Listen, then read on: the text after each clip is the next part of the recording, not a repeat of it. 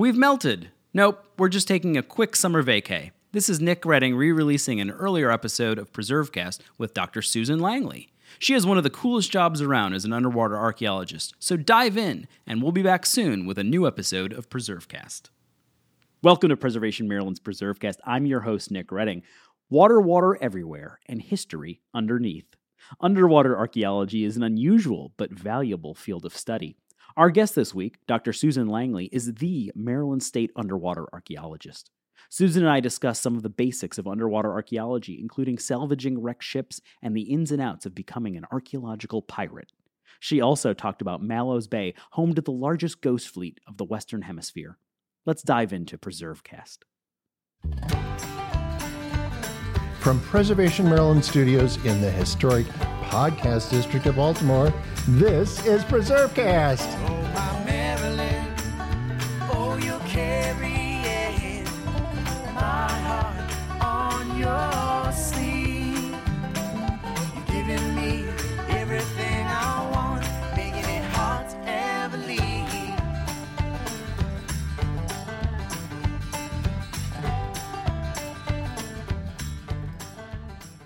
Dr. Susan Langley has been the Maryland State underwater archaeologist for more than 22 years, directing the Maryland Maritime Archaeology Program. The program falls under the Office of Preservation Services at the State Historic Preservation Office in Maryland, the Maryland Historical Trust. It's there that she reviews applications for work in state and federal waters, as well as excavations of shipwrecks and submerged archaeological sites. Susan is also an adjunct professor at several colleges and universities and lectures globally on a variety of subjects, including maritime archaeology, piracy, textile technology, foodways, and even the archaeology of beekeeping.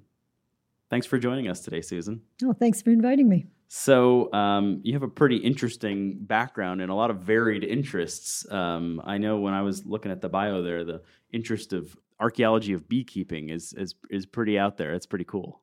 Yeah, I love it. And I've been a beekeeper about 10 years, and I've had the pleasure. Now, we have bipartisan bees. We have a hive at Government House, and it was installed under Governor O'Malley, and Governor Hogan's been happy enough to keep it there, and even when it stung his wife's dog. But they've been very supportive. That's pretty neat. So tell us a little bit about how you got into underwater archaeology. How did this start? Was there a passion for underwater resources as a child, or where does it all begin? Convergence of the planets, I think. My family always liked history. I grew up on the Great Lakes. And I remember National Geographic from the early 60s, and the cover were these hands holding what looked like a vase to a child, pottery. And there was this green cloud swirling out of it, and they had a flashlight on their wrist, and I was just enthralled. When I became an undergraduate, I asked about underwater archaeology and was told at the time, there's no such thing. And or it'd be really nice, but it'd be impossible. This coming from non-underwater people. Right. And at the same time, in the summer, I had a bartending job. Two of the guys I was working with were a Canadian Coast Guard auxiliary, and they had a little dive program of their own. And so I just put it together. I learned to dive through them. I ended up, at the end of my undergrad, being offered a position with Parks Canada in Labrador, working on the Red Bay project, which has gone down in the annals. It was an early Basque whaling station with accompanying shipwrecks. Wow. And so it was a phenomenal introduction. And yeah, a big skill set came with that. Right, I would imagine. So that was up in Canada and in the Great Lakes area. When did you end up in Maryland? What brought you here? I was doing my master's in Calgary in Alberta and had finished that and started my doctorate, and halfway through received one of those strange out-of-the-blue phone calls that, do you want to teach in Thailand? And you're like, who is this really? And I ended up going to Thailand for UNESCO, for the Southeast Asian Ministers of Education Organization for almost 3 years, teaching underwater archaeology. Then I came back, finished my doctorate, and as I was finishing it, a colleague sent me the advertisement from Maryland, and I said, oh, they're never going to hire a foreigner, it's too much trouble. But I thought, you can't not apply for a job directly in your field. Too many people I knew had to leave their disciplines, and I thought, you've got to apply. And I received an interview, and I thought, well, that's pretty good. I didn't even think I'd get that far. Right. And ended up, I found out later, being second choice The initial person, who was male and American, turned it down. So they can't say they only hired me because I was female or that I was an evil foreigner taking a job. So second banana has its merits sometimes. And so that's kind of been history ever since. You've been with the Maryland Historical Trust since then? I have. Wow. And so you oversee the underwater archaeology program. For someone who doesn't, maybe they have a vague understanding of just archaeology in general, tell us a little bit about how does one do underwater archaeology? Is there digging like there would be in an archaeological site? I mean, how do you approach a project? Right. That's interesting because most of the time we don't do as much diving. A lot of people, as soon as they learn to dive, want to volunteer with us. We do a lot less diving than we do electronic remote sensing. Okay. Because if a lot of our work is driven by compliance with Section 106 of the National Historic Preservation Act. Right. So if we can check an area, we're trying to survey the entire state over decades, so that we can give quicker answers when somebody wants to do something, whether it's an individual or an agency want to do something that could impact the waters. We love it if we can already tell them the answer. That, yes, there's nothing there, go ahead. Right. So we do a lot of survey, which means we call it mowing the lawn. We have an array of electronic equipment, side scan sonar, magnetometer, which is sort of like a large metal detector, but these look like torpedoes that we tow. So the state Maryland Historical Trust has its own boats, I guess? Yeah, we have 3. Our biggest one's about 27 feet, 30 if you count the dive platform. Okay. Do they have names? Yeah, they're supposed to. It's bad luck not to. So we Right. informally call them sea map, river map, and creek map sort of thing. Okay. Map being MMAP, Maryland Maritime Archaeology Program. Okay. And we are mapping. So we'll do the remote sensing and try and help people avoid wrecks if we can, rather than undertake the cost of excavation conservation. Very rarely do we do excavation, but there are a number of tools for digging underwater effectively. They're like vacuum cleaners that suck up sand, and Right. you don't stick them in the ground. You fan the dirt into them so you don't suck up artifacts. Right. But the bay is quite shallow, so there are only certain areas we could even use that. Most of the time, it would be a small induction dredge or something like that. Okay. So it And is what with are a you lot of normally tools. finding? You said wrecks. I mean, is that normally the resource that is you're most concerned about? Like when you talked about how a lot of this is driven by compliance. So these are, some type of dredging project or a federal or a state project that's going to impact state waters. And so you're going in to look for some type of archaeological, some type of historic or perhaps even prehistoric resource. I mean, what is it that we're normally as Marylanders trying to protect underwater? Well, for big dredging projects and things, they have to hire consultants because we mandate they have to do the survey. We Right. can't then go ahead and say, pay us to do it, or I'd get a lot bigger budget, Right. So we can't do that. But in our general survey work, or if there's an area where there's a nonprofit museum or something, we can help them out and it's a small thing. By and large, it is wrecks because they're the most salient feature that can be vulnerable to looting, predation, souvenir hunting. Some of it's not malicious, but people don't realize you can't do that. We do look at... So is it illegal to hunt a wreck in Maryland waters? You can go and dive on them all you want. You can survey, draw, blah, blah, blah.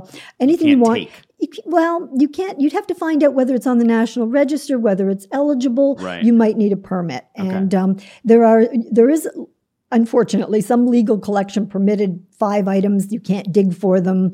You have to use jackhammers to remove them, Okay. things like that. But we're also interested in areas where we have high erosion. We may have historic town sites or landings eroding in, Right. wharf structure.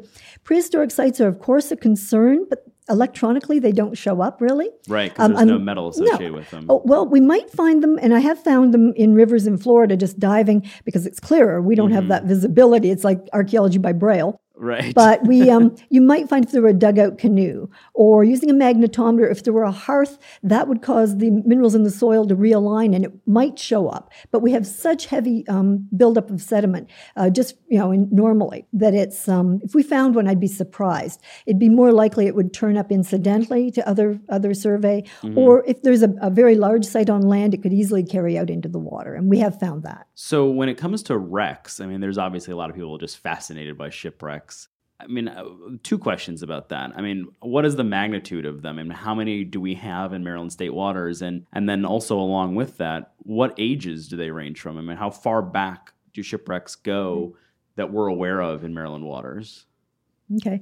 Start with the last question Sure. first. Ones we're aware of, There are some that we know of, probably from the late 18th century, maybe the last quarter of it. Very few. Okay. Anything earlier than that, not yet. There was a promising ballast pile down near St. Mary's City that a graduate student from, he's from St. Mary's College, but he was doing his degree in Britain, was looking at. Unfortunately, no artifacts to corroborate a potentially early age. So for sure, we're getting... That could have been 17th century, perhaps? Yeah, it could have been. Could have Wow. been. If with no artifacts really in situ, a few things get caught up in the ballast stones, but you need more than that. Right. So nothing definitive there yet. So late 18th century is probably our best bet at this point. They do come right up to obviously modern times, but we have to look at, in fact, one of the most important ones that's recent was 1955. I was going to ask, how recent do these come about? In 55, I mean, we probably don't have a lot of major shipwrecks in the bay anymore, but...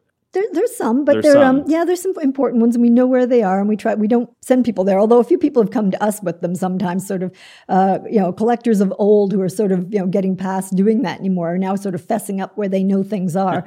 But for example, the Levin J. Marvel is there's not a great deal of it left. It went down in August 1955. It was just the 60th anniversary of its loss last year, with more than half of the lives on it lost, yet the survivors made it to a duck blind. They were so close to shore. It was in Hurricane Connie. Okay. The importance of it really was that the Bonner Act, the National Boating Safety Act, was in progress at the time, but that was really the straw that rammed it through, that boats had to meet certain standards to carry passengers. So sort of the catalyst for a piece of legislation. Very important piece. And is that boat, or is that site, I should say, is that on the National Register now? It's in there. Peter in our office, our National Register person has it, and hopefully it'll be through soon. Yeah, it's moving through because so those people didn't die in vain. They've saved thousands of lives since by that legislation going through. Right. As a result of that. It seems like a good example there of the role that archaeology and then the National Register can play in not only recognizing important sites, but sort of, in this case, like you say, memorializing so that these people didn't die in vain. There's a recognition of the role that they played in a broader story and legislation and things like that. There were several large, we had an event in North Beach to commemorate the 60th. There were 5 speakers and some musicians, and they had some artifacts and things that people had collected, because when it broke up, folks all along Herring Bay picked things up.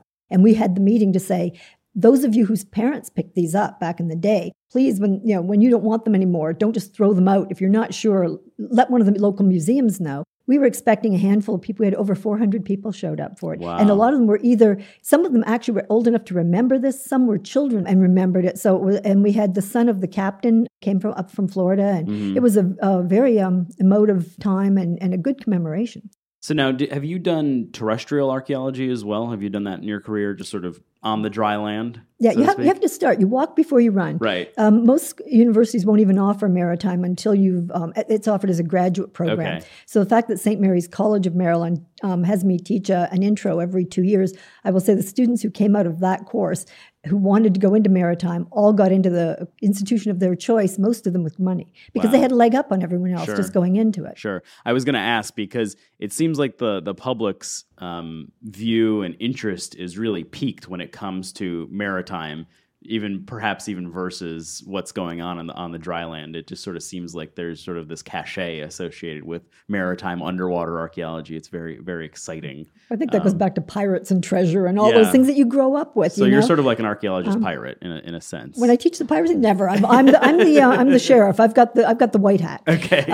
But it is people are interested in it, and I think the media, the last decade with such a resurgence of National Geographic Channel, Discovery Channel, Learning Channel, we don't always concur with how they present it, and and there's always has to be that element of drama to sell it. Right. When most of us are sitting out in the boat on it, when we're filthy and the engine's down and you're grubby, and we look at each other and go, "Isn't this a glamorous job?" Yeah, yeah.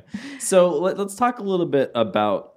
We were talking before the interview about it's a great project, and you were saying it's really sort of exceptional and unique in the way that you've been able to approach it. And it's one along the lines of getting a lot of media attention, has received almost international attention, is Mallows Bay in Maryland state waters. And for those people who are listening that aren't from Maryland, why don't you tell us a little bit about where Mallows Bay is and what the resource there is? Sure.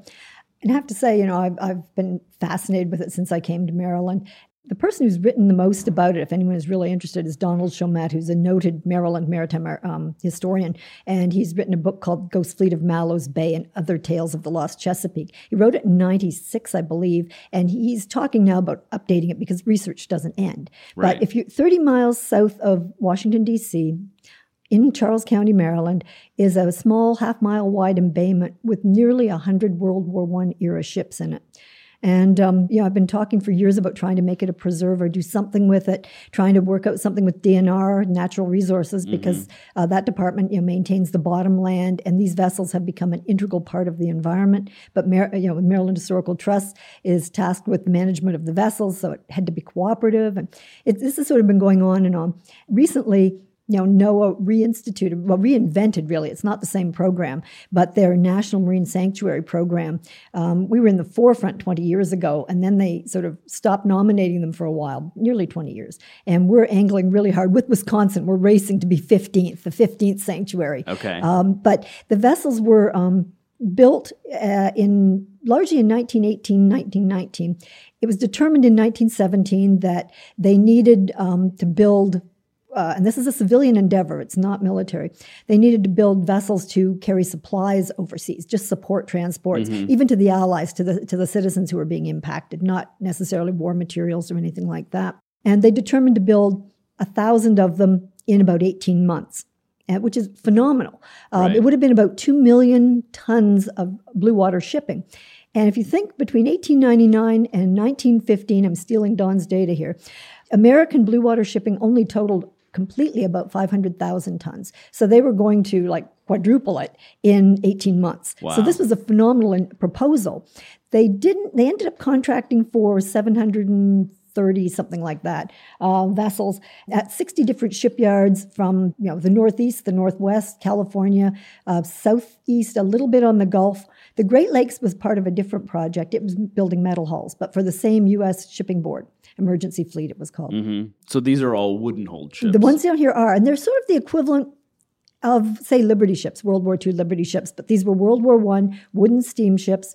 They were built to 9 different designs. They ended up only completing, I think at the end of the day, there was under completion, there were fewer than 300. And of those, because no one expected the war to end in 1918 when it did, so they still had several on the racks. None of them made it to Europe that year. Some of them got out on the water, and they found out they had issues with the wood was green and things like that. So they had construction and so issues. Did any of these ships in Mallows Bay ever convey, ship transport between the two? No. They finished, some of them did make it to Europe, but it was after the war ended. And some of them made it over more than once, but a handful. And a handful of them were sold into private service when they, at the end of the war, when they had these vessels, they decided to try and sell them off. And it took 3 bids to get anyone to take them, really. And the third one, they bought the entire fleet, which was probably 230 vessels at that point. There's still 20 hulls in Texas in a river. There's some in the James River. There's some up in Curtis Bay. Those were the ones that were sold into private service. And when they were done hauling wood and fertilizer, they just sank them in Curtis Bay.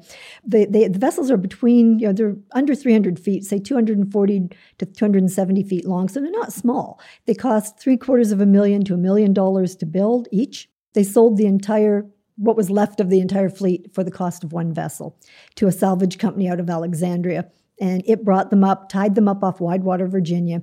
And the problem was they kept breaking loose, catching fire. And when they broke loose and became a hazard to navigation, it was the Marines at Quantico who went chasing after them. And you can imagine that got old pretty quickly. So they said to the company, you've got to corral these, you've got to do something. So they shoved them into Mallows Bay and built pilings along the front. And were taking them a few at a time to Alexandria to break them down at that point. Then the company was not doing that well. It would go under and then sort of rise again like a phoenix. It was a little bit shady. By the time of the Depression, that company went under completely. And it tried to come back and claim the vessels again, but a court said no. Some of their former employees and many of the local residents actually started salvaging the vessels, sort of mom and pop wildcat salvage. It's the heart of the Depression. You're in a rural and economically poor area. The salvage of these vessels provided something like 15% of the per capita income for Charles County during the Depression. Wow. So today they're all there still in sort of behind these pilings in Mallows Bay. Well, And not quite. Not quite. There's a gaggle of them still near Widewater. We thought 9, we now think 12. The Institute for Maritime History, nonprofit, has been out surveying, and they said they think there's up as many as 12. And there are 2 or 3 more escapees downriver. And really? Yes, and so they go a bit farther than that. But the majority are in Mallows, yes. And what role has the state's underwater archaeology program played in surveying and helping move this towards maritime sanctuary status? It's a partnership deal. When NOAA reinvented the sanctuary program, they said, rather than show up, and I'm not dissing anybody, but Park Service or Bureau of Land Management kind of show up and say, here's your park. And people who haven't been consulted or are upset about this, then they spend 5 years mollifying people or assuaging them of their fears. And NOAA did that in the past, and they said, this is new. It has to come from the community. They have to want it. We have over 135 community partners who all said they want it. We've had no negative feedback by and large. We've had perfectly valid concerns and questions asked. So it was a partnership between the community, Maryland Historical Trust, Department of Natural Resources, because we're not going to raise any of these vessels or put preservative on them. So as we go forward, they've integrated themselves to the environment. So it's going to be a lot more natural focus, on them. But we do want to continue to survey these vessels. A lot of them haven't been completely surveyed yet. Some have. There are other vessels in and around the area that are not World War I related, but in Mallows and near there that have Civil War affiliation, potentially Revolutionary War affiliation. Just workboats. There was a fishery and caviar cannery right near Mallows Bay. So there's a lot of other, and there's wharves. There are a lot of resources beyond the ships. So if someone would like to learn more about it, obviously they can read the book that you offered, and we'll provide a link to that with this show download. But is there a way to actually get out on the water and see it safely and not damage any of the resources? But is there a way that they can get out and actually see this area? There is. It's you're welcome. There's a park nearby. It's run by the county, and county, of course, is a partner very much in this. So you can put it in a kayak. You can put it in a kayak. You can put it in a small bass boat. In fact, the bass fishing is phenomenal. Okay. Catfish too. Please eat the invasive snakeheads. Catfish, come and eat them. There's a lot. There's great bird watching. They've put in a telescope up in the park that you can look out on the vessels you can see. Okay. Most of them are around the corner of a promontory, so you would have to go kayak out to them. So it's better to kind of get out on the water, kayak, but it is an interesting place to go, and Marylanders can go there. Probably we're recording this right now in December. Probably not this time of the year. Best time to go out and see it. A little chilly out in the water, but and maybe not safe unless you're wearing a wetsuit. So we worry about cold water. Right, but the spring might be a nice time to get out and see it. Every season offers something. If it's the birds coming back or the flowers blooming, there's a lot of blooming plants in there. Right. There's a burning basin in the back, which was put in during the Second World War by Bethlehem Steel, that kind of took it over and thought they'd do the salvage on site rather than haul. About 12 vessels, they said it's not worth it. But that's a nice calm area if you're a beginner kayaker to go in there and just look around as well. Okay. And there's some vessels in there. There's sort of the litter mentality. If somebody leaves a piece of litter, it's okay for you to drop one. Well, these vessels were here, so a number of other vessels have been sort of sneaked in through time and kind of left there as well. Most recently, as recent as 1972 or 3. Wow. Yeah, and it's the Accomack. It's a big metal hull. You'll see it like the Sentinel at the mouth of the bay. And it's kind of, how does someone sneak a 300-foot long metal hull in there? Nobody knows. It just appeared. Always do it at night, I guess. So we normally, as we wrap to conclusion here, we normally ask folks what their favorite historical building in Maryland is. But having an archaeologist with us, I suppose the question probably should be if you had a favorite site that you've been a part of either surveying or doing a dive on. If you had to pick one in Maryland, what would it be? Wow. It is a good question. I've worked on a lot of great sites, but it actually is Mallows Bay. I've wanted to see something happen down there since the moment I laid eyes on it. And so this is really fortuitous that we can, as the sanctuary moves forward, trade on NOAA's expertise and the fact that they can shine a global spotlight on this. Right. And that's phenomenal. We do have to have a good management plan in place, though, because we have to guard against loving it to death. Right, and which we see at a lot of national parks, and I mean, sometimes people love things too hard. Or we've seen an increased visitation with just the nomination process. Right. So there's been a lot of publicity about it. Exactly. It's So, a double-edged sword. And we do want people to see it and visit it, but we're going to have to, be able to manage it so that people realize that we're trying to add no new regulations. So it isn't. You can still fish. You just need a fishing license. You don't need two. You just need one from the state. Right. You can still, bird watch. You can still, you can visit the wrecks, but you cannot vandalize, climb go on, home, steal take a piece things. of it. No. You're still not allowed to squash rare, threatened, and endangered species or harm or harass them. I mean, Right. all the rules that are in place now. Right. The only new one we'd look at maybe is drones, because that's a new technology that didn't exist. Right. And with a lot of our DOD partners, Quantico nearby, they don't necessarily want them in the area. So we're probably going to follow whatever the federal or state guidelines are for that. But we're Right. trying very hard not to institute any new rules. We want people to still go and fish and bird watch and kayak. Right. But I think it gives the listeners a sense, from your perspective, having been with the Maryland Historical Trust for quite some time, that this project obviously is pretty special. If you single that out as something that you see as perhaps one of the most interesting things, or your favorite thing that you've worked on in a very long and pretty rewarding career. So it gives people a sense. If people don't know about Mallows Bay or haven't seen it, they should definitely Google it and read more up on it. There's a lot out there on it, and it is pretty fascinating. As we were saying, the spring or summer could be a wonderful time to go out and take a kayak trip around Mallows Bay. It's the largest ghost fleet in the Western Hemisphere, and the ones in the Eastern Hemisphere are modern shipbreaking ones in the Indian Ocean. So Right. historically, you won't see anything else like this anywhere. Well, that's a wonderful way to conclude this. Susan, thank you for joining us today, and thank you on behalf of all Marylanders for your long career in protecting the places and sites that matter to our state. Oh, it's my pleasure. Thanks. You don't need to open a history book to find us. Available online from iTunes and the Google Play Store, as well as our website, presmd.org. This is PreserveCast. This podcast was developed under a grant from the National Center for Preservation Technology and Training, a unit of the National Park Service. Its contents are the sole responsibility of Preservation Maryland and the Maryland Milestones Heritage Area, and do not necessarily represent the official position or policies of the National Park Service or the National Center for Preservation Technology and Training. This week's episode was produced and engineered by Ben and Stephen Israel. Our executive producer is Aaron Markovich.